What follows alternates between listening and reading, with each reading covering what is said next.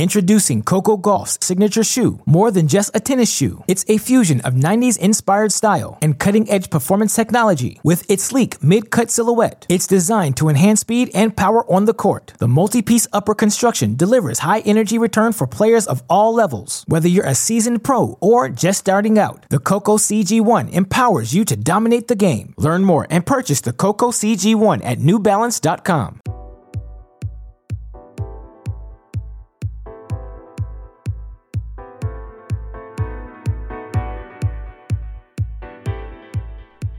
Welcome to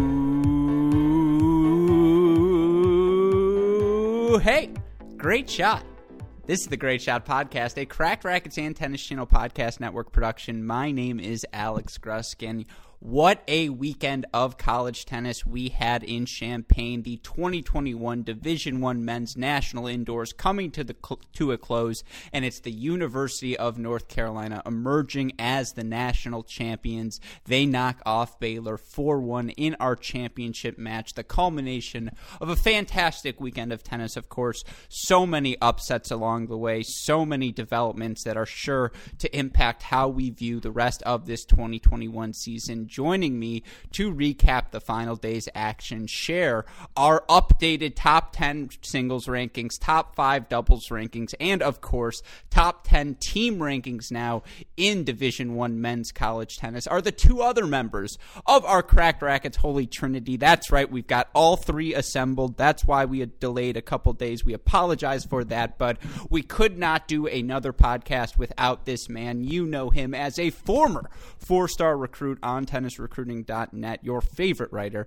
for crackedrackets.com, the other half of Baylor's Nick Stachowiak, a man who must have been in oh so much pain as that national indoors came to a close. It's Matt the Crack Stachowiak. Matty, hey, great shot to you. We missed you this weekend. We are sorry we were recording too late, but of course, we all want to know, how are you feeling after the national indoors? Oh, I'm feeling great, man. I would have recorded with you guys, but God, I mean, it was like 1 a.m. or something, man. I had to get some sleep. Those matches were running late, man. That's the thing. As I was watching over the weekend, I'm like, good God, all of these are at least running like 45 minutes to an hour late. I know they only have 6 courts there in Champaign. Typically, we'd be at a site that has like 12 courts where you can play 2 duels at the same time. But yeah, I mean, it was a lot of tennis, super fun, and we got some great matches, which is exactly what we wanted. So it was a super fun weekend. 9 a.m. to about midnight every night. You're absolutely right. We had 12 hours at least of on-court tennis, and again, no ad points, third set comebacks, 3-0 deficits overcome. We literally saw it all this weekend. Of course, the man who joined me on those mini break recaps, the only man crazy enough to stay up until 2 a.m. to talk about college tennis, is also joining us on the podcast tonight. You know him as the forefather of the college tennis ranks formula predictions, never far from the listed UTR, lover of mothers, lover of almond joys, the snitch, the professor. He quotes Henry Ford, the one-shouldered designer, and of course the man I confuse Mikecation for. It's Chris Halioris. Chris, hey, great shot, my friend. National championship in the books. We both predicted UNC would take home the title, and I have to say, shout out to you, my friend. Hey, great shot. Kind of nailed the match calculus as well. You're a beast. Thank you for staying up with me. I hope you have recovered. How are you feeling? Oh, feeling great. Yeah. I mean, it was fun. The first night I was ready to go. The second night, you kind of caught me dozing off at, like 1 o'clock in the morning for the recap. Had to call me twice. And I was like, oh, I know you were like, I thought I might have got you sleep. And I said, yeah, you did. But, I was up listening to you and Mike all day, every day. If I couldn't watch, I at least had the audio on. It was great stuff, fun to listen to. And what a great weekend. And now we just get to keep going.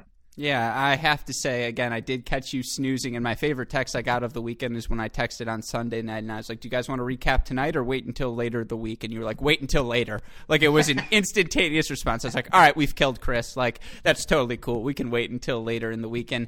On that note, I do just have to say a huge shout-out. I'll start with the man who sat beside me all weekend long, who put up with all of my nonsense, who, again, taught me more about broadcasting in 3 days than I could have hoped to learn for in 10 years of doing this. Mike Cation, who was phenomenal, and to have him calling a college tennis match, what that does for college tennis, the professionalism, the class it puts college tennis in league with, it means numbers to college tennis fans across the world. And of course, getting to work with him meant numbers to me. He kicked me around a little bit in all of the right ways. And so since I didn't have you two there to do it, certainly I was happy to have him there to do it as well. So shout out to him. A huge shout out to Brad Dancer, Kathy Hug, and everyone at Illinois. They treated me far better than I ever deserved to be treated. I mean, they fed me, they kept me warm, they worried about me, they housed me, all of the different things. They were just incredible. So shout out to them. And by the way, shout out to Oklahoma State as well, if I haven't said it already. Chris Young, the program they run there, just top class also. And of course, shout out to everyone at the ITA, Tim Russell, Bruce Rashuk, Dave Mullins. I'm forgetting Corey Brooks. I'm forgetting all of the other wonderful people as well.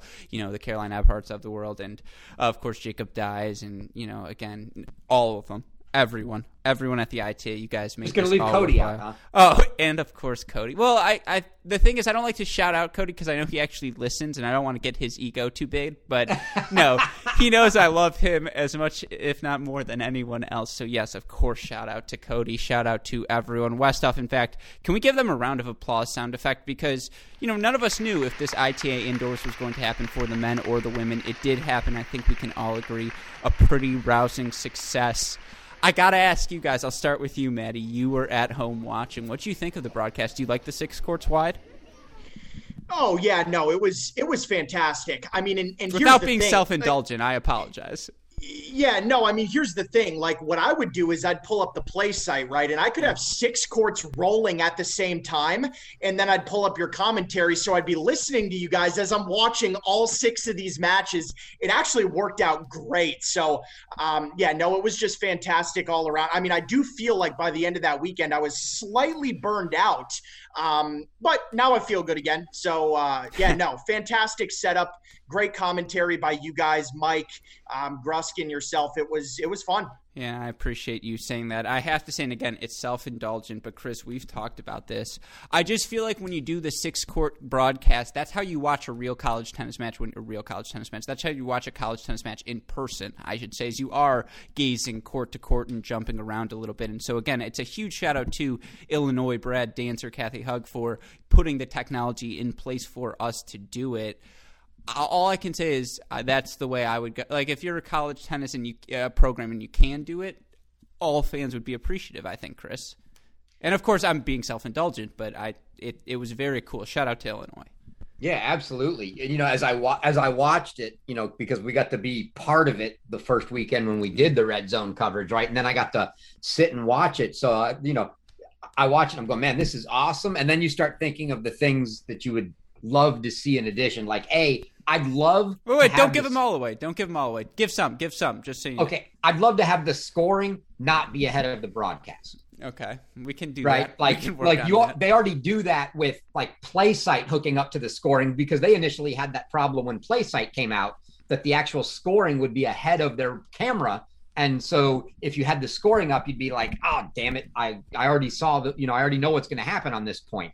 So that would be kind of cool if they could delay the live scoring just enough so that if you had it up, but then there would be my other point would be there would be no need to keep the scoring up if you had an option on the screen where you were watching the PlaySite feed to have all 6 court scores. The center scoreboard. Yeah. Yep. Completely. And if you had that, then you wouldn't even have the live scoring up, so it wouldn't matter. Yeah, and just a sneak peek for all of you listeners, we're going to bringing back Red Zone throughout the rest of the college tennis season. We're not going to be able to do it this weekend, unfortunately, as we have some other CR stuff going on, but we are going to be bringing it back the week after that, and we're already in contact with so many programs. If you're a coach listening to this who has emailed me and I haven't responded yet, I apologize. I've been busy. You will get responses this week. If you have not reached out, you're a new listener, you haven't heard about the Red Zone, you want to hear more, please do feel free to contact us. I'm at Great Shot Pod on Twitter. If you're more comfortable reaching out to Chris, because I don't know why you ever would be, but we'll just throw him out there as well, at College Tennis Ranks. He's the man as well. And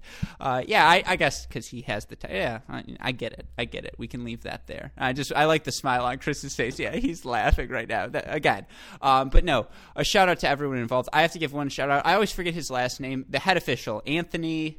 Montero. Anthony Montero. So a quick story, last anecdote, and then we'll talk tennis. I do apologize. So it was, I want to say it was either Friday afternoon or Saturday, like first, second match. And whatever, there'd been, I don't know, for whatever reason, Anthony had assembled the referees, and he was talking to them, we can say sternly. He was giving, he was recapping things in the break room, and that's where the water was, where I'd go grab a water in between matches just so I have hydration, whatever. And I walked in at a horrible moment. And it was very clear right away. And so, I walk in, and there's just dead silence. And then, so of course, me being me, I go, yeah, you guys get him. I was like, and don't forget, if it's not a fist fight, I don't like it. I was like, come on. What? I was like, what are you doing? I was like, court 6, we had them. They were so close to throwing punch. And I just, I did my stupid stuff. And thank God they all started laughing. And so, it was a fun moment. And then I would do it every morning where I'd go, all right, guys, call them fair. Remember, no spin, no in, no win. If you're not calling them close, you're not trying. Use your 3.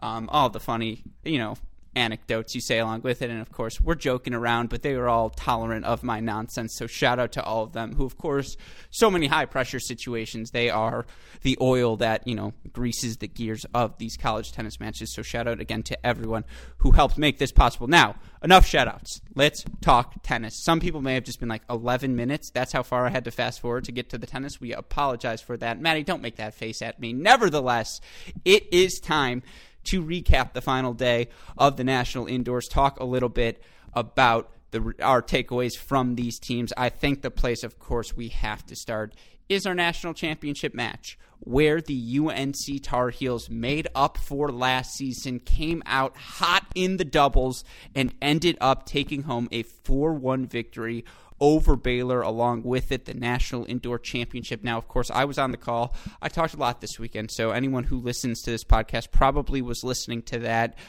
They may know my thoughts. I just want to quickly add this, and then I'm going to cede the floor primarily to Matt and Chris because I'm fascinated to hear what they have to think. But this match the result of this match was decided in the first 15 minutes of it, because in the first 15 minutes of doubles, UNC came out, and with all due respect, and I have talked about this with some of the people on the Baylor team, they just punched Baylor in the face. They went up breaks on 2 and 3, and those breaks were never relented throughout the course of the doubles point. And with all due respect to the Baylor Bears, who certainly gave them all they had in the singles and then came out swinging, throughout the course of the singles action, even when they got pushed against the wall.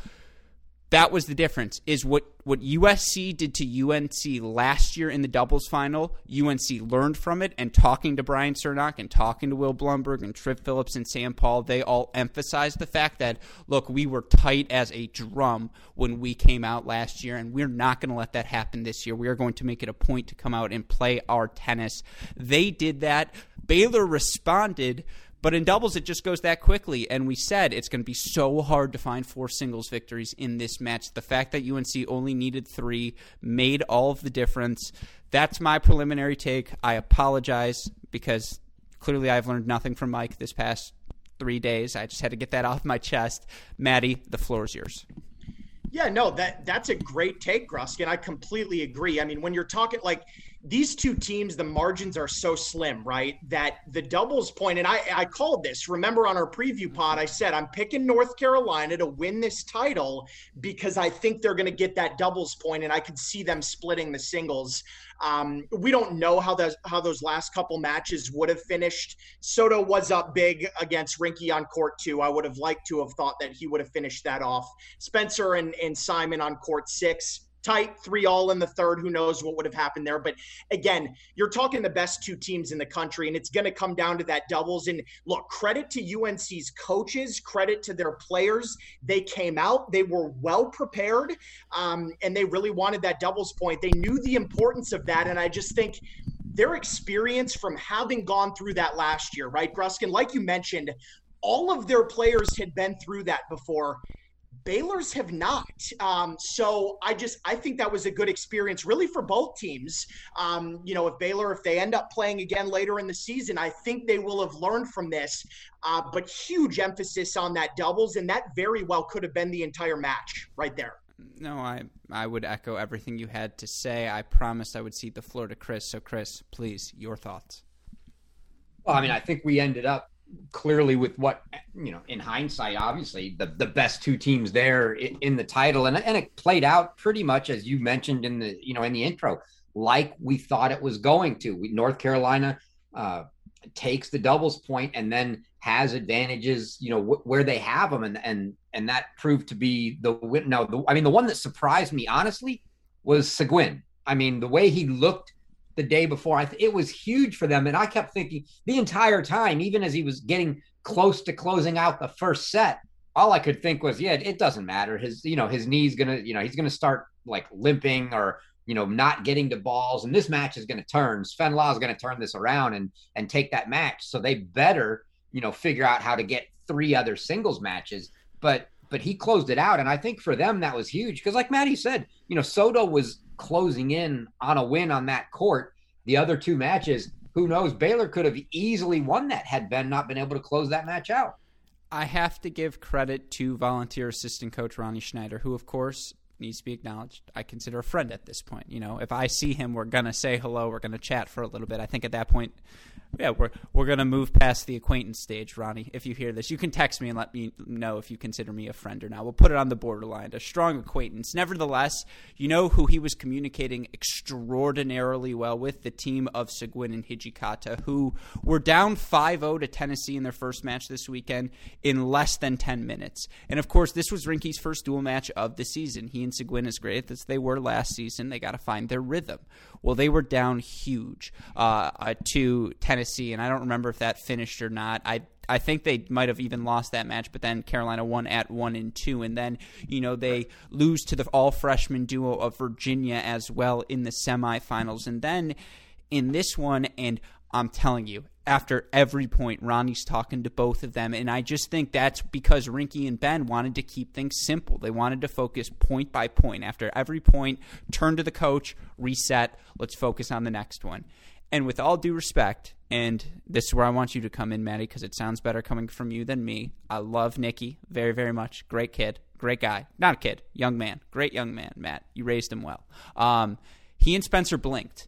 They blinked at 3 doubles, and it's a bad matchup for them indoors because they like to make a lot of balls, and outside they're going to throw up probably 15% more lobs, and they're very good at dipping returns at the feet and making a ton of balls, but to beat Ben and Rinky, you have to do what Tennessee did. You have to do what Virginia did to an extent, which is put pressure on them. You have to serve and volley. You have to be the aggressor. Nick and Spencer are counterpunchers, and I just think indoors it was a bad matchup for them. Yeah, I mean, you can say that. I don't really know if it's just a bad matchup as much as or a bad day. Bad day. They weren't there. Look, here's the thing. Nick holds easy game 1, right? They go up 1-0. They're up love 30 on Rinky's serve. I mean, they were so close to pulling out that break right there. That match could have changed on a dime, right? In dubs, let's say they go up 2-0. They do break Rinky. Then what happens, right? We don't know, but all I'm saying is I talked to Nick, talked to Spencer. Like, there were a couple communication issues. Remember, guys, they haven't played all year, right? They just got thrown in here before this tournament. No practice time. Obviously, they played together in the past, so that helps. I just think over the course of as we kind of go throughout this year, and I do expect to see Nick and Spencer stay together, the way that they played overall over the weekend, I was pleased with. They're only going to get better once they kind of get that timing, that rhythm, that communication. So, yeah, it got away from them quick. Credit to those guys. They were ready. They came out. Rinky was hitting lob chip lob returns off of Nick's serve. I don't think Nick and Spencer were ready for that. Interesting strategy there. So, they earned that match, and they clearly played much better than they had those first couple of days. And I think they knew they had to. Yeah, no, I mean, look, Nick and Spencer clinched it against Texas. They were down match point. They win the next day as well against Illinois. And then, again, it's a credit to Rinky and Ben, who played their best match here in the championship. It's also a credit to Mac and Simon, who did not play well against Virginia. Simon, in particular, had a really bad doubles point, and then he bounced back, got a win in singles over Gianni Ross. And today, he and Mac had it. They got the one break they needed over Soto and Broom at the beginning, and they held on. And again, Sven and Connie had it on the day. So did Will and Brian. That match was going to a tiebreaker. I was willing to bet anything on it. But then you get to singles. And I have to just say, Had Baylor won this match, your most outstanding player of the tournament is the guy I have been telling you since the offseason. If you have him in the bottom half of the lineup, that is a lock. Charlie Broome was a lock for the Baylor Bears this weekend. I believe he went 3-0 on the weekend in singles. He will be my all-tournament team selection for that spot. Again, I think if they win, it probably means he and Soto won in doubles, and therefore he'd have been, 6-0 overall, and you're probably your most outstanding player. He won that first set over Peck in about 30 minutes, and you're like, okay, that's set number one. Here we go. And the big credit to UNC is they got the first set from Seguin. They got the first set from Sondergaard quickly. Will versus Adrian, that match was fantastic. We can talk about it a little bit. He gets the first set. And then Brian wins the tiebreaker over Nick. And once they got 4, even though it was pretty clear Spencer and Matthias were going to send their matches to third, it's just now you're so pushed back against the wall. And look, Baylor fought back, right? If Boitan wins that tiebreaker at 1, we're still out there playing. But Chris, we talked about it in our day 2 recap. UNC came alive after they won that doubles point against Virginia, and they brought that same energy from start to finish in this match.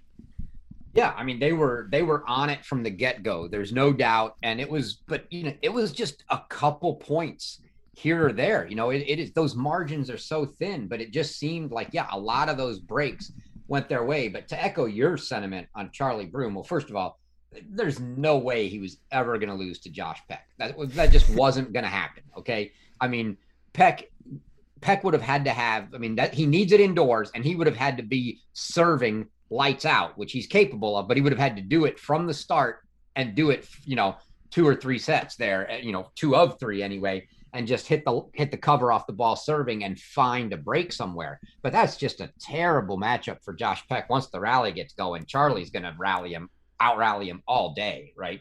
So yeah, he was great. But outside of that, every match was, could have gone either way on every single court.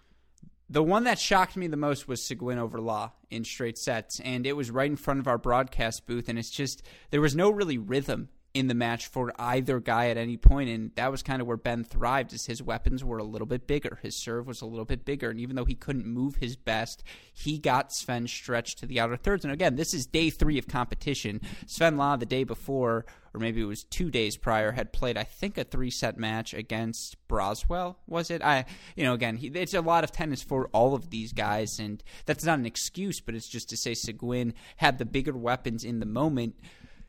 You're absolutely right, though. I mean, quietly Sondergaard getting that first set at 6, that was kind of weird. And you knew Spencer was going to come back, but that just extra momentum boost for the Tar Heels, it makes all the difference. And I have to give all of the credit in the world to Baylor, because their energy level all weekend long, this was a business trip for the Bears. It was so clear how focused they were, and it was funny because Illinois had beaten SC, and you're thinking, okay, what are they going to do against Baylor? And Baylor was like, no. We're here to make this the finals. Like, watch us flex our muscles. And that's what they did.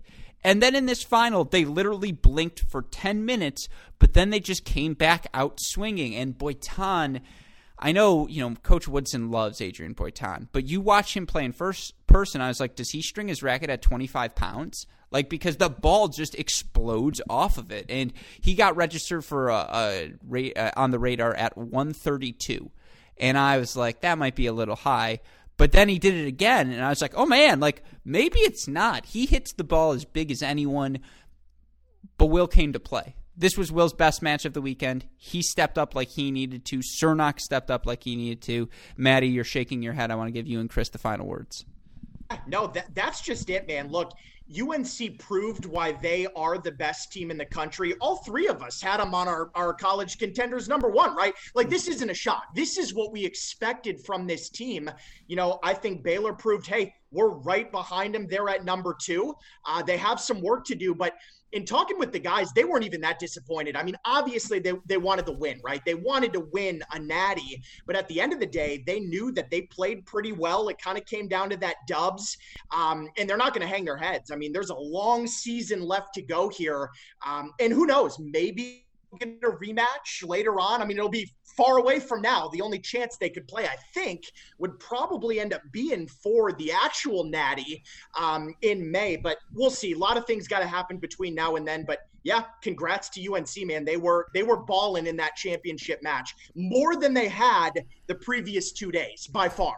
And more than they had the previous year by far as well. Yeah. And to your point, talking to everyone on that Baylor team, they were just so happy to get a look at Carolina before May. They're like, okay, now we know what the bar is, and that's what we have to reach. And what's crazy is this team did get better throughout the weekend, but Carolina's best indoors, I want to clarify, just to be clear, indoors, Carolina is the best team in college tennis.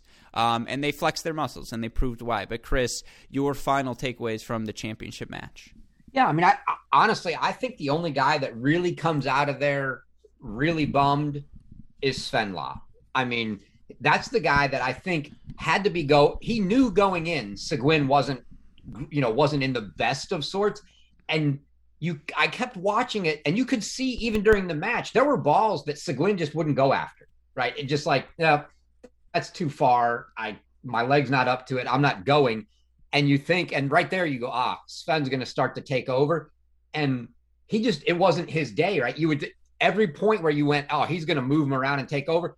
He hit the ball into the tape or what, he just didn't have it. And a lot of that, could be, A, you're playing 3 matches in 3 days. B, it's really hard to play a wounded opponent, right? Because you start thinking to yourself, all I got to do is move them. But we're talking about a really high level of tennis, and it's not quite so easy.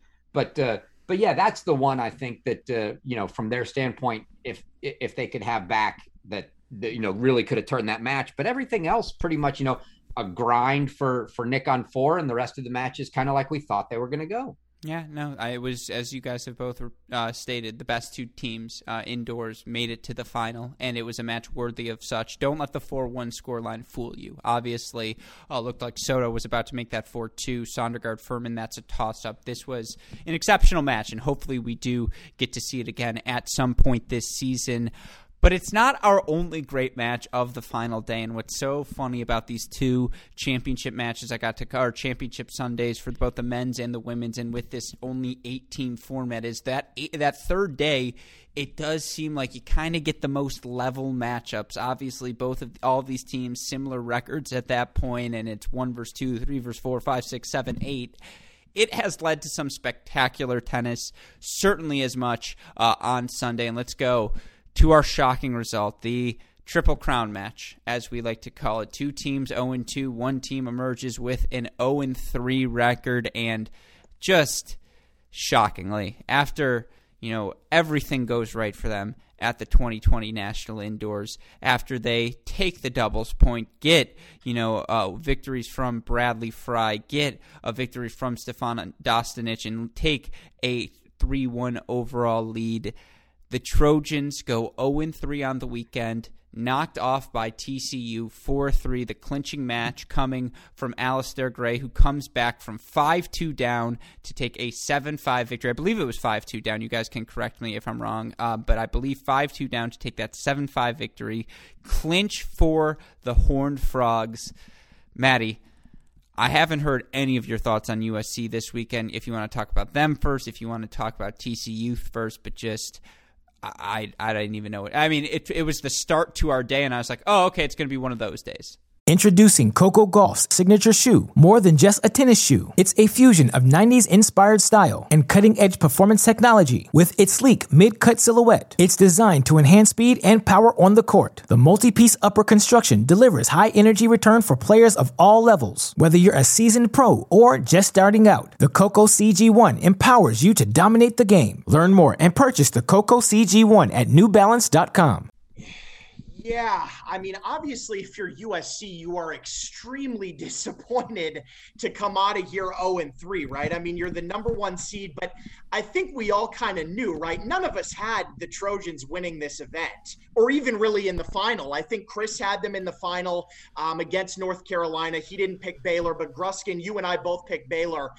So, I mean, we all kind of knew, like, I mean, there were some question marks. They had played Kentucky a couple days before the event started, and they didn't look great.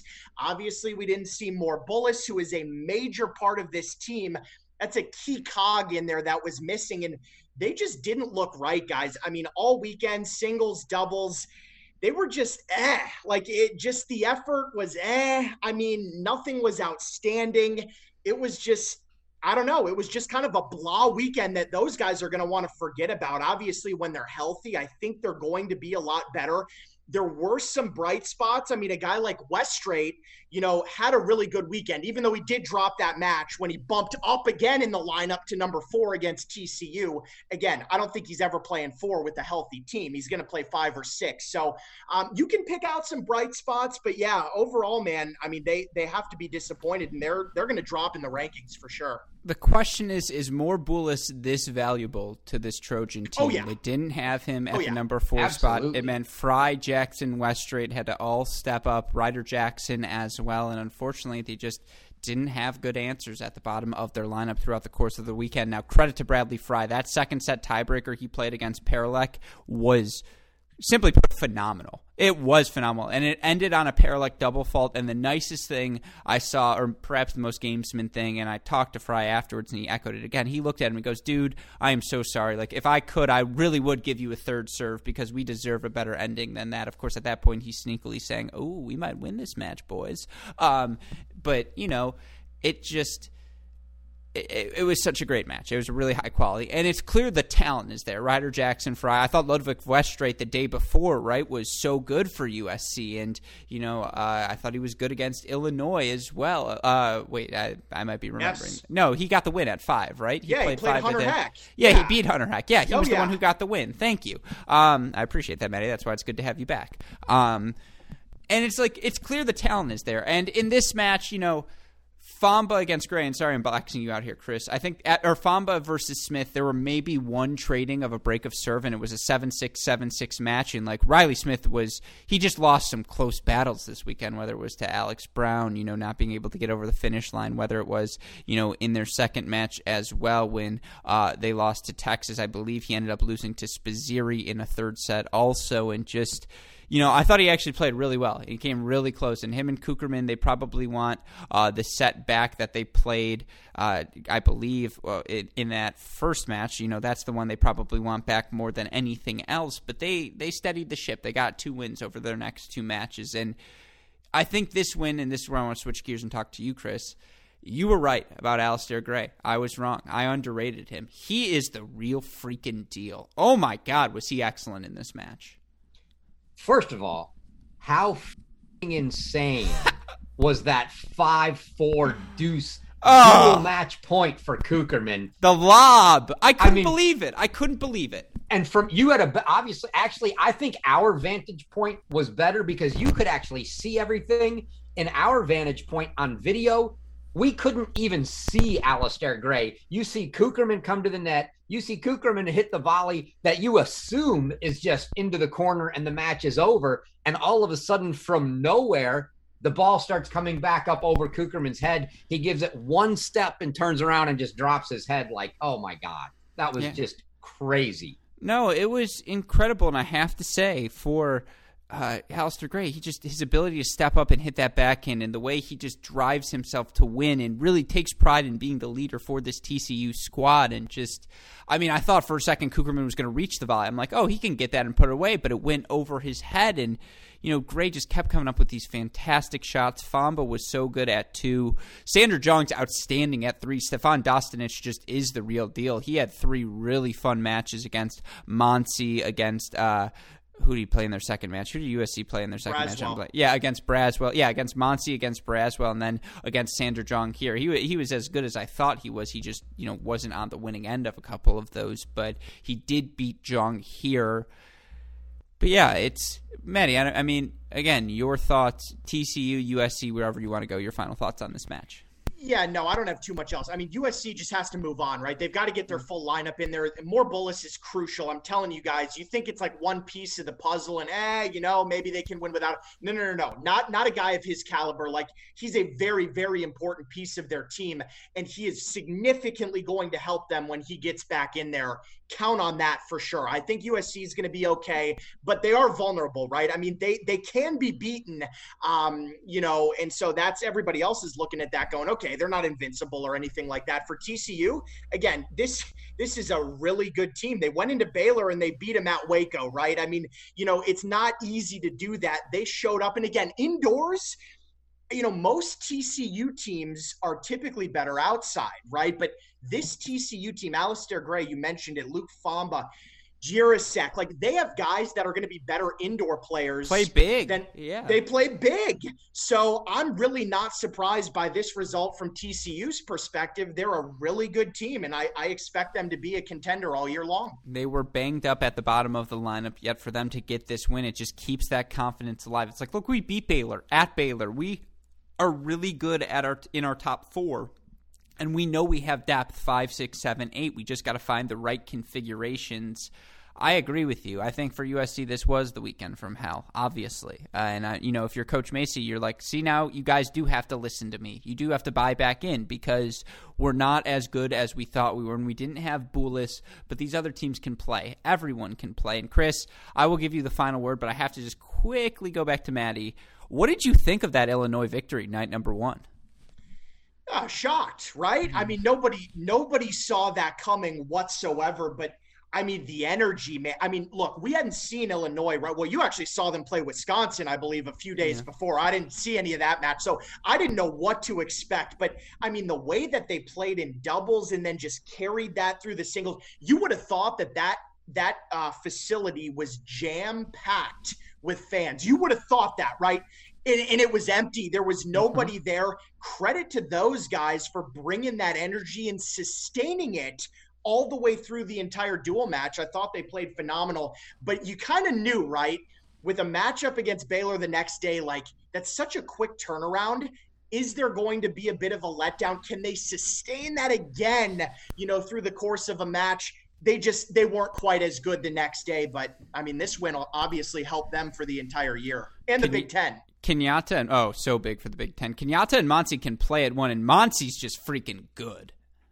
He's got some good hands, man. I'll tell you what, he's small, but he's fast. In dubs, that's not as big of a deal. I like his hands, man. He knows where to be position-wise in doubles. He doesn't miss volleys very often. He's got great hands. And when you're playing with a guy who's 6'8", lefty, that's just ripping serves in there, I mean, that always helps. But he's a really good doubles player. It's a great combo. I agree. And I told you guys. That's all I'm going to say. I told you guys. But no, Chris, your final thoughts on this weekend for USC, TCU as well.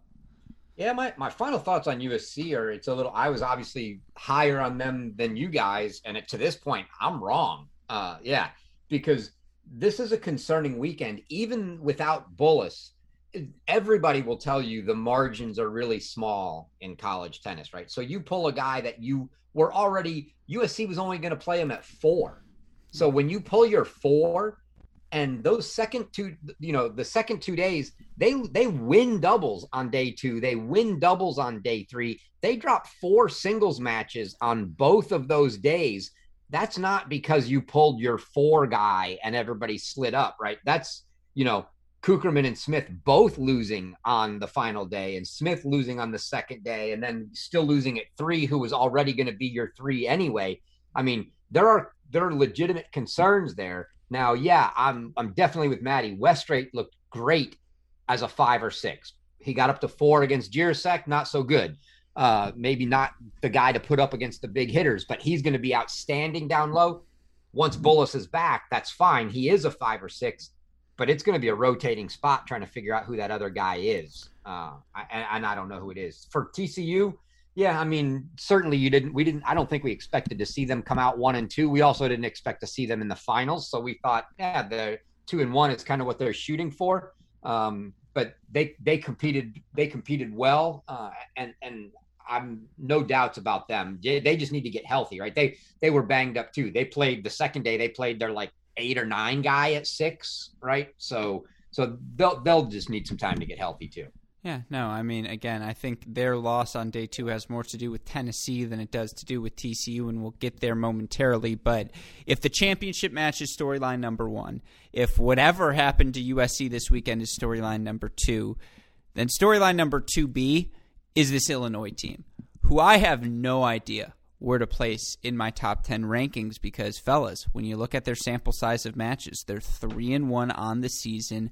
2 of their wins have come over USC and then over Virginia as well. This team does it again against Virginia in the final. You look at what they're able to do there in their 4-3 come from behind victory. Of course, this team is able, to come back after dropping a decisive doubles point 6-1 and 6-2 at the 1 and 3 positions. They don't have Kovacevic in either singles or doubles. Virginia is able to win first sets at the 1, 2, and 5 positions. And yet, Illinois gonna Illinois. They get the second set from Alex Brown. They get the second set from Sifo Monsi. Hunter Heck closes out a straight set win at 4. Banchilla beats Gianni Ross 6-1 at 6. And then at that point, you're just like, oh my God, this is happening. Yeah, Rodesh ends up winning. Yeah, Soderlund ends up winning. But if you watch the match, Sifo Monsi, Zeke Clark, they had all the momentum in the third. Illinois, again, 4-3 over Virginia. Maddie, take it away. Yeah, a little bit more experience on those courts, right? Monsi against Montez and then Zeke Clark over Von der Schulenberg. After the doubles, guys, I was thinking this is going to go quick. I think I even texted Chris and was like, hey, man, let's get ready for the final because this thing hopefully is over within like 45 minutes, after that doubles point. And good God, without Kova, I just thought there was no way this Virginia team had looked far too good to lose that match. And still, when I look at it, I look at a guy like Ryan Getz, right? I mentioned for Illinois, Monsi and Clark, a little bit more experience there, but Ryan Getz has the experience over Hunter Heck. Like, that's a match that he has to win. And if he just wins that match, then UVA still comes out on top here. The Rodesh match, that was normal. I'm okay with that. Again, in Gianni Ross, look, guys, it's hard for me to just wrap my head around it because I just remember Gianni as such a good junior player. Borderline professional. Like, this is a guy that I didn't even really think, there's a chance he doesn't even come to college. Like, he might just go straight pro. And he just hasn't been able to improve his game. In fact, like, he's kind of gone down a few notches over the years. For him to drop a match like this against Banchilla, Banchilla is a guy that isn't going to be playing typically within Illinois' lineup. It's definitely tough for Virginia, and they had a good weekend up to that point. They get that first day win over TCU. They play UNC pretty well. I'm okay with that. And then this was just almost like, third day, we're getting ready to leave. It's Illinois. There's no Kova. We win the Dubs point easy. And then Illinois competed their asses off. They really did. So, huge credit to Illinois, and we'll see where we have them in the rankings, but it's got to count for something. Wins over USC and Virginia, man. It's a big deal. I agree with you, Chris. Yeah, I don't even know what to make of the last match, right? Is it, it was crazy. This is the one that screws the rankings. Yeah, because it's the circular like A beat B, B beat C, C beat A. Like, oh, now we're screwed. But everything. It's the thing that I kept thinking we'd see from Virginia at some point. Of, hey, freshmen don't just win nonstop, right? They're freshmen. They turn around and they lose at some point. But at the same point in time, Illinois doesn't turn around and win without Kova. Now, this is the first match that I've ever seen Banchilla play. And unlike you two fools, I'm not saying a single bad word about Banchilla. Please, all the hate mail directed to Gruskin and Maddie. He was outstanding. And I'm with Maddie. Like, it's a match that you looked on paper and went, Gianni Ross has got to win this match.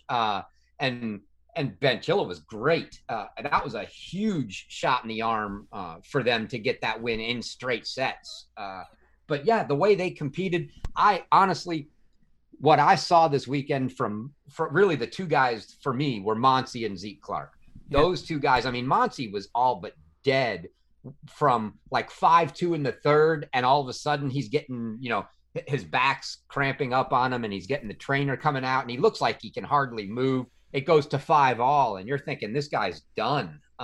and he finds a way to get it done. And then Zeke Clark did what he did all weekend, right? And he managed to win that match for him. Those two guys were phenomenal. And it's just more of, to me, just more of that attitude of, hey, we're doing everything we can to put last year behind us. We remember last year, and we're not having that happen again. And these guys are fighting even without Kova there. Yeah. No, I mean, look, to your point, Sifo Mansi, I just love the contrast because, again, we're saying they won this match without Kovacevic. They did it without him. They dropped doubles. They have to move everyone up. They have to play Bancila in singles, and it didn't matter. And look, the contrast, Kovacevic plays about as pure ball-striking game as possible. Ditto with Sifo Mansi. It's so aesthetically beautiful, and Mansi's hands at the net are incredible. Kovacevic, that overwhelming power. And then, of course, you've got Alex Brown in there, who will go from maybe mute for 10 minutes to just, when he shows emotion, it fires everyone up. And, the forehand, aesthetically, it's not going to win him any awards anytime soon. But between that, the way he drives his back in, he hit a serve 135 this weekend. It definitely wasn't that hard, but he hit one 110 out wide.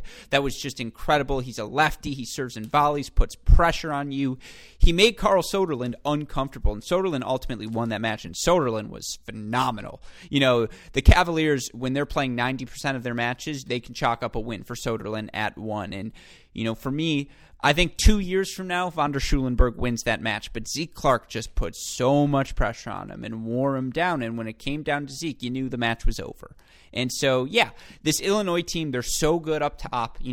Their top four of Kovacevic, Brown, Mansi, Clark, they can hang. Heck's going to get better. Kenyatta, Bancila are going to get better. They have options in doubles. So I want to see them play outdoors, but they're the real deal. They got the mulligan that they were looking for, Maddie.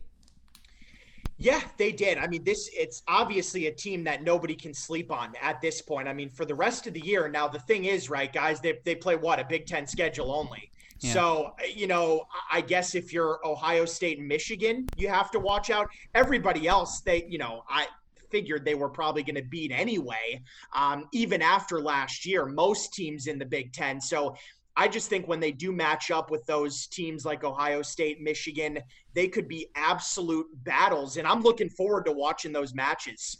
Yeah, no, again, it's going to be really fun. And I feel like we're going to get back to Virginia when we cover, when we get to our top 10 rankings, because where they place is such a linchpin and for so many other things in the rankings. So we're going to do the full Virginia deep dive in a little bit because I want to talk about our last match. And if we do it twice, this countdown, this podcast is going to go 4 hours. I do want to quickly say, I think his name's Vincent Wolf. I think that was his name on Twitter.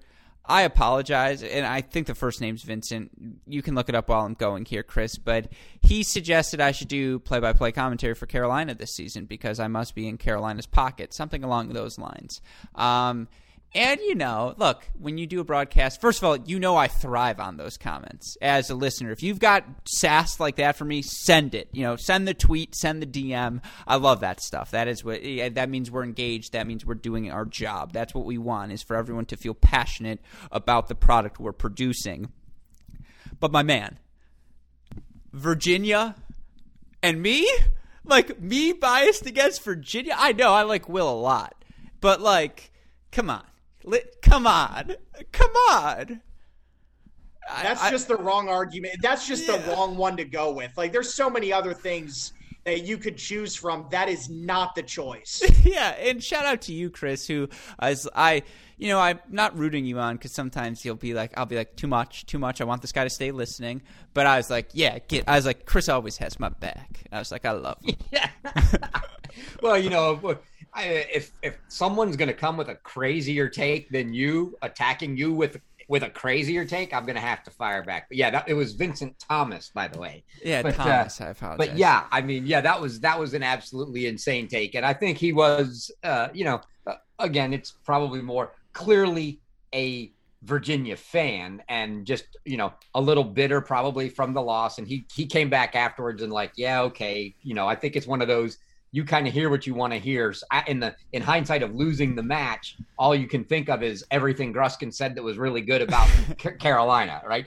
Had they won the match, he probably never would have said a word. So I think that's just, that was a kind of a side effect there. But to round out, we'll get to Virginia later. But on that Ohio State and Illinois, as we were talking, that match is this weekend, guys, and they only play. I'm not the Big Ten guy. Sunday, 1 p.m. So I don't know how the hell the halves break down in the Big Ten. But Illinois, I think the Big Ten's doing a deal where you play in your half of the division 2 each, and the other side 1 each, and they're in opposite sides, evidently, as both Ohio State and Michigan, because they only play Ohio State and Michigan once each, and the Ohio State match is at Illinois this weekend. And I'm just going to give a little sneak peek, a tease for our listeners. 75% chance I'm on the broadcast for that match. 75% chance. I'll leave it at that. There's more details to come later, but we can just leave that there for now. So yes, very excited for that match. And again, Luca Corntelli is my number 4 ice contact, my in case of emergency. And I think Ty Kwiatkowski's 6, and then JC Aragoni's 34th, because if the 33 other people don't pick up, I'm dying anyways. Might as well call JC.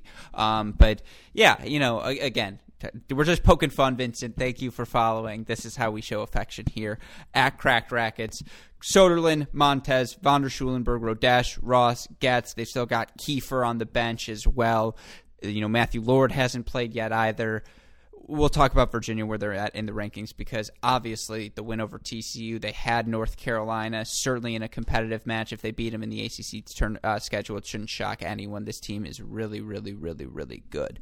But with that in mind, last dual match to go, and had Texas ended up coming back and beating Tennessee, I was texting with you guys, we could have never picked against Texas again, because they would have just been the best comeback back-to-back days, for them to do what they did against USC. And then here in this match against Tennessee, you look at what they end up losing 4-2, but in this match, I believe they go down 3-love. They drop the doubles they drop the doubles points. Walton, Harper, Monday, Prada. Tennessee's really, really good at doubles. They take that, and then for Tennessee, they get the win at 6 to go up 2-love. They get the win at 2 to go up 3-love. But of course, here come the Longhorns, as they always do. They win second sets at the number 3 singles position, 4 singles position, 5 singles position, and 1 singles position. And for a hot sec, you're thinking to yourself, oh my God, are they going to do it again? And of course, Broswell did end up getting over the finish line to win 6-2, but Waldee was up 3-1 at 3. And, you look at I think some of the other positions that who went unfinished. I'm trying to figure it out. Oh, at number 1 is the only one, that goes unfinished. But of course, you also look, and it's Cleve Harper able to get over Giles Hussey in 3 sets at number 4. And thank the Lord for Tennessee. Luca Wiedemann's able to deliver the victory at 5, and now Tennessee goes 2-1 on the weekend. They're you look overall in terms of their record, they're now 10-1 overall on the season. They are a top 4 team in the SEC. This team's really, really good, Maddie. Yeah, top 4 team in the SEC. No, I mean what they're about top 4 team in the country. Okay, yep. There we go. I'm saying this team is of the elites in the conference. It's not are they? It's they're probably at the head of the group right now. I agree with you. Yeah, no, they definitely are. I expected Tennessee to win this match. Texas is resilient, though, guys. If they're not if they don't have quite the level of talent and depth, 2 years. Yeah, that's some of these other teams that we talk about. Texas is resilient, man. I mean, they don't go anywhere, and you have to give them credit for that. I'll tell you what, too. Adam Walton was up 6-4, 5-2. I flip on his 5-1. I flip on his match at 5-2, and he doesn't win another game. He drops 6 on the trot, and I'm like, what is going on here? He's down 3-1 in the third. I mean, it was going to get away from him. Again, Luca Wiedemann saved them big time, because I think that was going to go in a different direction. But again, this was just one of those fun dual matches that had 3 setters. The dubs point went quickly, and at that point I was like, okay, again, this thing could end relatively quickly the way that Tennessee looked in dubs. But look, it's like Illinois, right? Texas is a team that can't be slept on. If you're a Big 12 school, if you're any school in the country, Texas is going to play you as tough as they possibly can, even though I think they're a little bit they're a little bit undermanned, right? When it comes to the top 5, 6, 7 schools, they're just a little bit undermanned at almost every position. The one position that I think they're rock solid is Micah Braswell at number 3. He could maybe be their number 1 player, and I think eventually he will be. Those top 3 are all kind of interchangeable, but yeah, for Tennessee, I thought it was a fantastic weekend. I mean, they did what they had to do. Obviously, they drew, the short end of the stick with Carolina in the first round. We knew how that was going to end, and they didn't win that match. But to come back and win the next 2, they beat TCU, they beat Texas. That's a good weekend. And for me, I have them shooting up the ranks. Chris, you're our SEC correspondent. Take the wheel. Yeah, I mean, not surprised at all what we saw from Tennessee this weekend, and look, that match against North Carolina, right? I mean, it's you can't live on ifs, ands, and buts, but they blew a 5-2 lead in the breaker at 2 doubles. Oh yeah, they win that match. All of a sudden, when the Carolina scoreline was 4-1, take that away, and it's 3-2. Blumberg's down a break in the third to Walton. That's 3-all. And I think the other match, I don't even remember where it was, but I mean, Tennessee has a shot to win. I mean, not a shot like, oh, it's an underdog, like a 50% or better chance to win that match. Had they not just blown that doubles point. And then they come and do what they did to TCU again. TCU a little bit wounded, so you gotta take that with a little grain of salt, if you will. But then they absolutely just poured it on Texas, and I mean, as close as it got, that was that got a little scary. Tennessee took doubles and all 6 first sets, all 6. When you take doubles in 6 first sets, you're looking at like 60 minutes and we're done. And the next thing you know, here comes Texas again. And yes, Wiedemann won it. But, first of all, he shouldn't have had to, and Walton's up 5-1 in the second.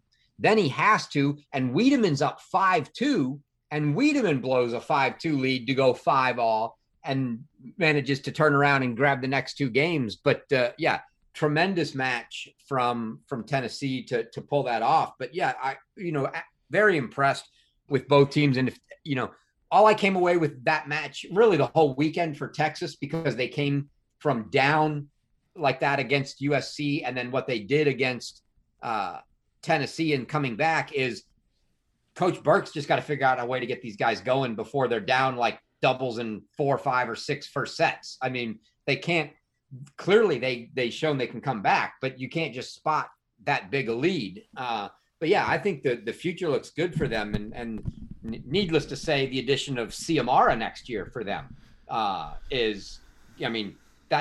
the top 3, right? The top 3 is the bread and butter for this team right now.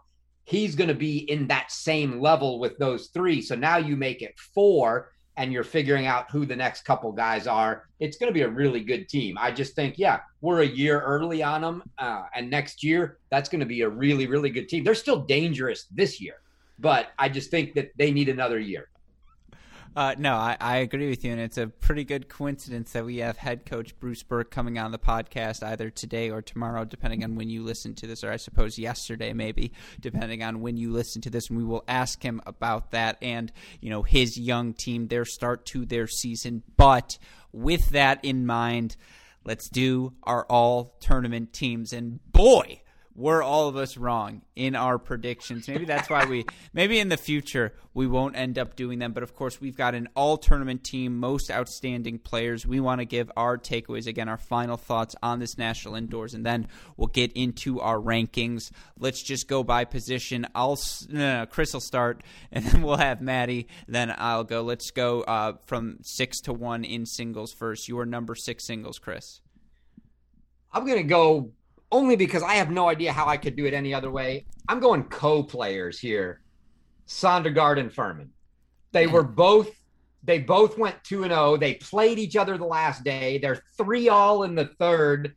I'm not sure how I can really pick one over the other. Sure, I could go, I'll give it to Sondergaard because they won, but this is an individual thing. So I don't see how I can do it. I'm just going to say I'll give it to both. It's a co-title at number 6. Maddie? Yeah, Chris, as much as I would love to do that as well, my guy Spencer Furman, I gave mine to Simon. I just, again, I give him the nod because they won.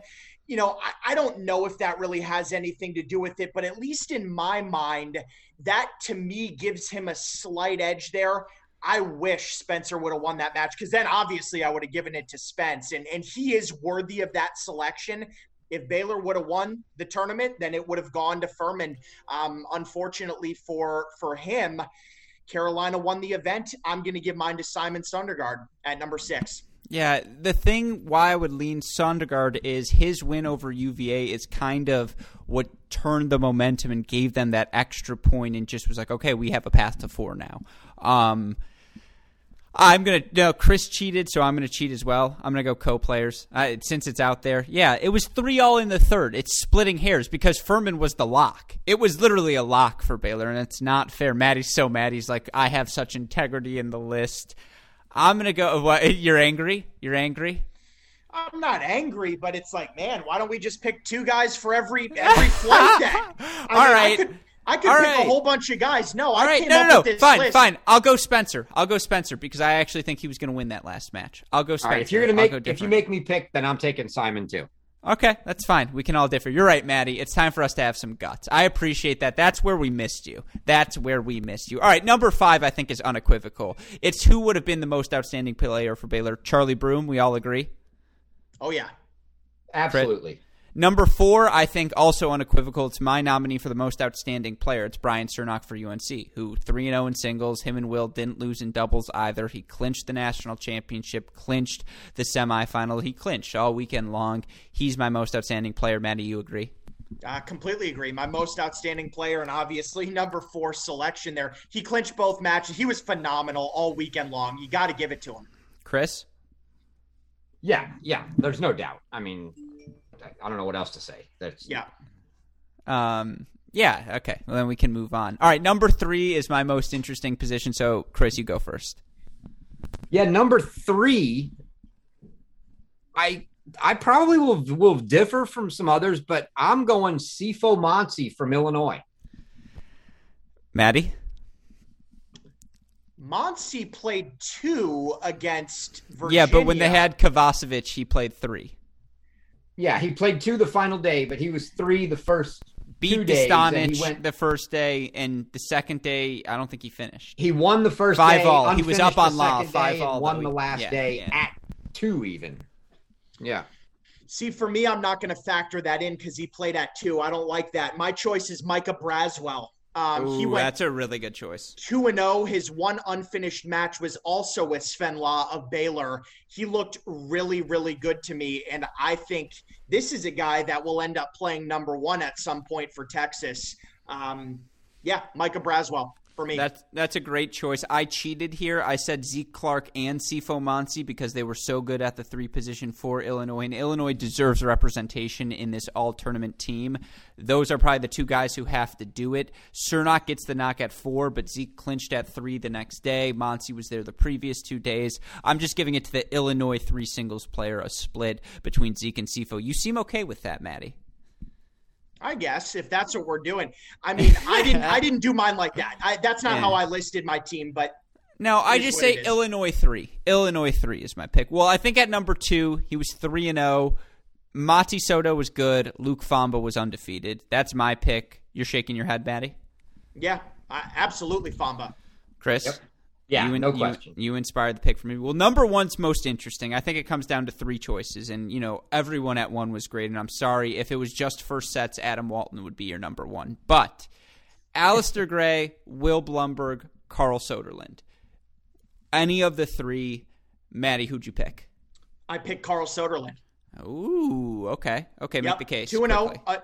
I mean, he was unfinished with Will, but who knows how that match goes. In his other matches, he looked really good. I really liked what I saw out of Carl Soderlund. I think he's worthy of that spot for sure. Chris? I went Soderlund as well. Yeah. I mean, again, he 2-0. I thought he was going to – I just had the feeling he was going to win the match as much as, I'm actually the Carolina fan in the Carolina-Virginia match. I thought Soderlund was going to win that match over Blumberg had they finished. Gray lost a match, so I can't give it to Gray. So it really came down to Soderlund or Will. Will really only finished that last match. So I got to go with Soderlund. Soderlund did beat Gray, didn't he? Yep. Yeah. Well, Alistair was the most valuable to his team on this weekend. Will was the best when it mattered most. Carl gets the spot because I agree with you guys. Just throughout the course of the weekend, he never lost, and he was always there when his team needed him to be. I agree with you guys. He's the pick at one. We can do doubles quickly. I know Chris and I agree completely on our lineups because I kind of cheated with him. Number 1, Blumberg, Cernak. Number 2, Dostanic, Fry. Number 3, Montez, von der Schulenberg. Maddie, your picks. Yeah, I have nothing else to say there. That's exactly what I have written down here. Yeah, those are the obvious ones. And then most outstanding player, we already mentioned it, Brian Cernak. Well, last thing to do, rankings. And we're going to, again, have some fun with the team at the end. So let's do individual quickly first. We're just going to go in order. We can go down the list. Let's start with the singles. Number 1, I still have Blumberg. Matt? I do too. Chris? Yeah, I do. Yep, Blumberg. Number 2, I have Galarno. Chris? I have Carl Soderlund. Oh, that was an underrated for me. I messed up on that one. I'm with Chris on that one. Carl Soderlund, number 2. Yeah, I screwed that up. Okay, I have Soderlund 2 as well. That was just a plain screw up on my part. I have Galarno 3. I don't. Who's your 3, Maddie? Go. That would be Liam Draxel. Oh, another Man, one. Maddie's scooping me on my own guy. Shoot. I keep forgetting about Draxel. All right, I'm going to put him there to make up for it. That's a good pick. I was the only Liam guy that put him Draxel in beat the Daniel rankings. Kucherman. Yeah, and now Maddie's got him in front of me. I have him soon, but I feel like I was owed a makeup pick for leaving him out the first time. My 3 is Cannon Kingsley. Yeah, I mean, I have him coming up later. I'm going to stick with Galarno. I had to make the move. Draxel's at number 4 for me. I'm totally cheating here on my list. I apologize, fellas. Draxel, number 4 for me. Maddie? Number 4 for me, Daniel Kucherman. Chris? I have him dropping from 2 to 4. I've got Liam Draxel at 4. Okay, I like that. Number 5 for me is the Kookie Monster, Daniel Kucherman. Maddie? I've got Alexi Galarno at 5. Okay, makes sense. Chris? I have Alistair Gray at number 5. He's my number 6. Maddie? Mine too. Number 6, Alistair Gray. Chris? Man, I feel like I want to play this game with you guys now. How do you both have Kucherman in front of Gray when he just beat him? Body of work. Yeah, I mean, look. 5'2". Yeah, Gray is entering these rankings, Chris. Kucherman was at number 1 or whatever, number 2. I can't drop him. Like, eventually maybe we'll regress here to the mean, but right now I still have to have Kucherman top 5. I've got Gray at 6. I mean, he's right there. Yeah, exactly. Like he's lost. I think Gray's lost 1 match or something this year. I have him number 6 in the country. Yeah, exactly. I'm just giving you guys a hard time. No, All it's good. It's good. Yeah, I have Kucherman at 6. All right, 7, I have Kingsley. Maddie? I do too. Chris? I have Galarno. All right, 8's my hot take of hot takes. I'm going Boitan at 8. I think he's the real deal. I'm throwing him in there. Yeah? Make that face at me, Maddie. Who's your 8? My 8 is Val Vachereau, who has not dropped a match this year. I had him in my rankings beforehand. I'm not taking him out. He hasn't lost. Oh, did he beat Boitan when they played head-to-head? They were unfinished, but he was up. He was up a break in the third. It was a third set. Yeah. All right, I'm a little biased. Whatever. Chris? My 8 is Keegan Smith. All right, he is number 10 for me. Number 9, Trent Bride for me. Number 9 for me. So unfortunately, I had to boot Keegan Smith out. As much as I hated doing that, I don't have him in my top 10 here. My number 9 is actually Mate Vassell. Ooh. From Oklahoma State. Interesting. Chris? Also hasn't lost. Chris? Yeah, I actually dropped Votel out of my top 10, and I don't know, good idea or not. He just hasn't been he hasn't lost, but not super impressive. But I also don't have a great argument to make here because the guy I have hasn't even played a match, and that's Axel Geller. Yeah, there it is. I mean, Come on, Chris. I could easily be convinced to take Geller out altogether because he hasn't played, but I don't know. Yeah. No, it's fair. And then number 10 for me, I have Keegan Smith. I've got Trent Bride at 10, simply by his win over Alexi. Yeah. That, to me, put him in there. Fair. Chris? Yeah, I had to drop Bride out of the top 10. He beat Lexi, but, he's lost twice to Martin from Georgia Tech. I know. So I just based off of – I'm going to say, based off of sentiment and the run of the team this weekend, I'm moving my previous honorable mention into number 10, and that's Alex Kovacevic. I should have been that smart. That's a good pick. That's a good pick by you. Great shot by you, Chris.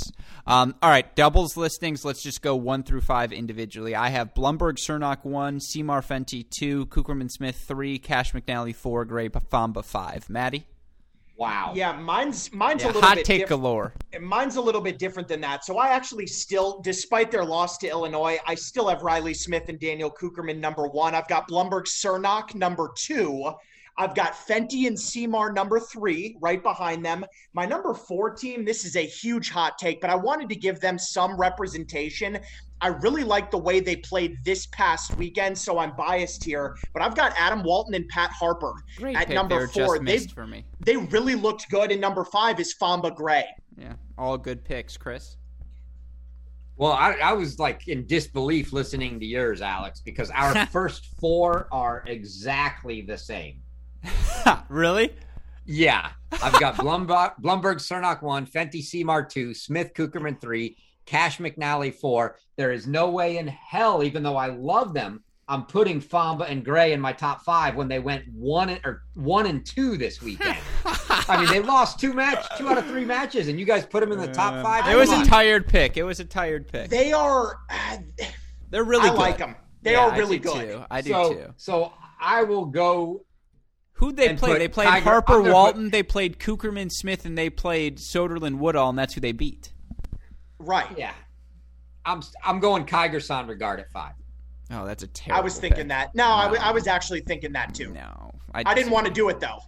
All right. It is what it is. All right, let's get to the team. Now comes the fun. Chris, I hope you have the Excel sheet open. Top 2, obvious. UNC number 1, Baylor number 2, unanimous. We can skip that. My number 3 is my hottest take. I'll let you go first, Maddie. Number 3. Look, after the top 2, I didn't know what was going on. Oh, I can't wait. I think we might agree. I threw some everything of these, from 3 down's a crapshoot.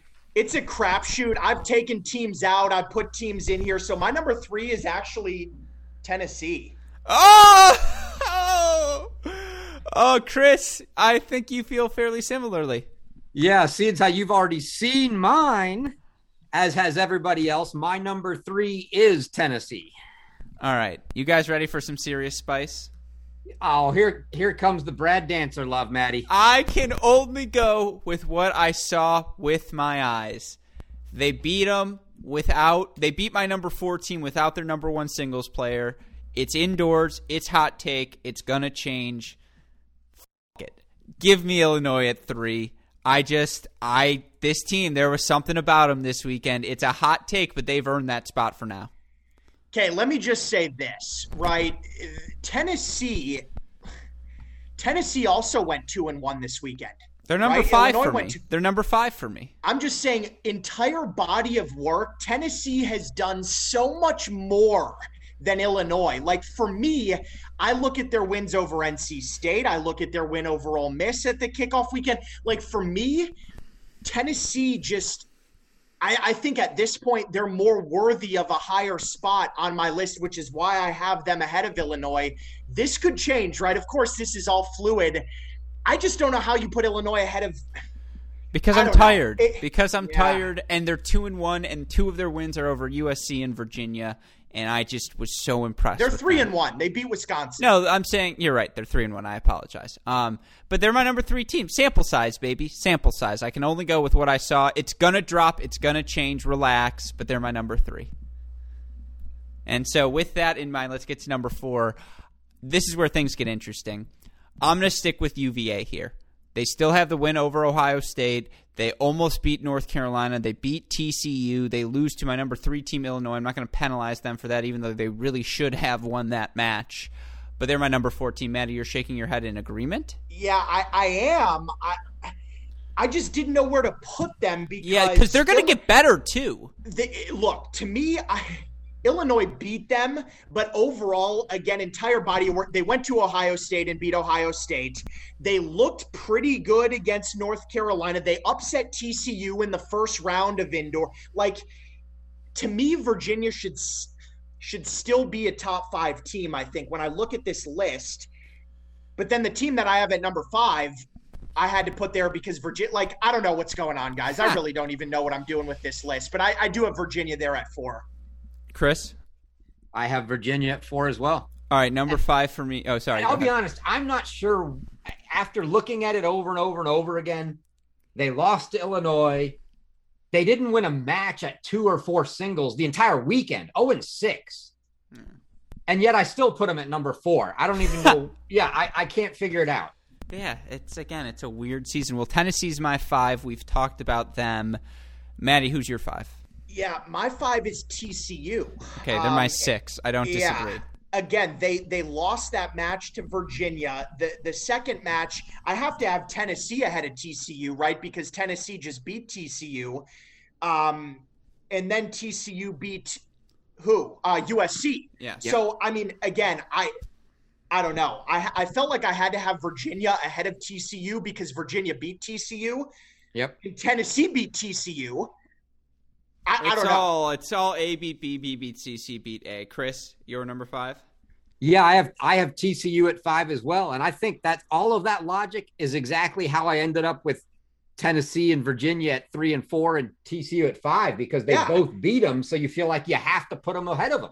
Oh, and Illinois beat Virginia, so that's why I have Illinois ahead of Virginia. Yeah. But, I don't disagree with you guys. All of your logic is square. Again, TCU's my 6. We can rapid fire here down the home stretch because it really is a crapshoot. Maddie, your 6? Well, my 6 is Illinois. There you go, Gruskin. There they are. Fair enough. Chris? My 6 is Texas A&M. They're my number 7. Maddie? They are my number 7 as well. Texas Chris? A&M. Yeah, I mean, they're good. Just because they weren't there this weekend doesn't mean they're not very good. Chris? Yeah. My 7 is Stanford. Oh, okay. We'll get back to the Stanford discussion. Hold that thought. My number 8 is Texas. Maddie, who do you have? I have Texas as well. Yeah, I missed you this weekend. Chris, your thoughts? My 8 is Ohio State.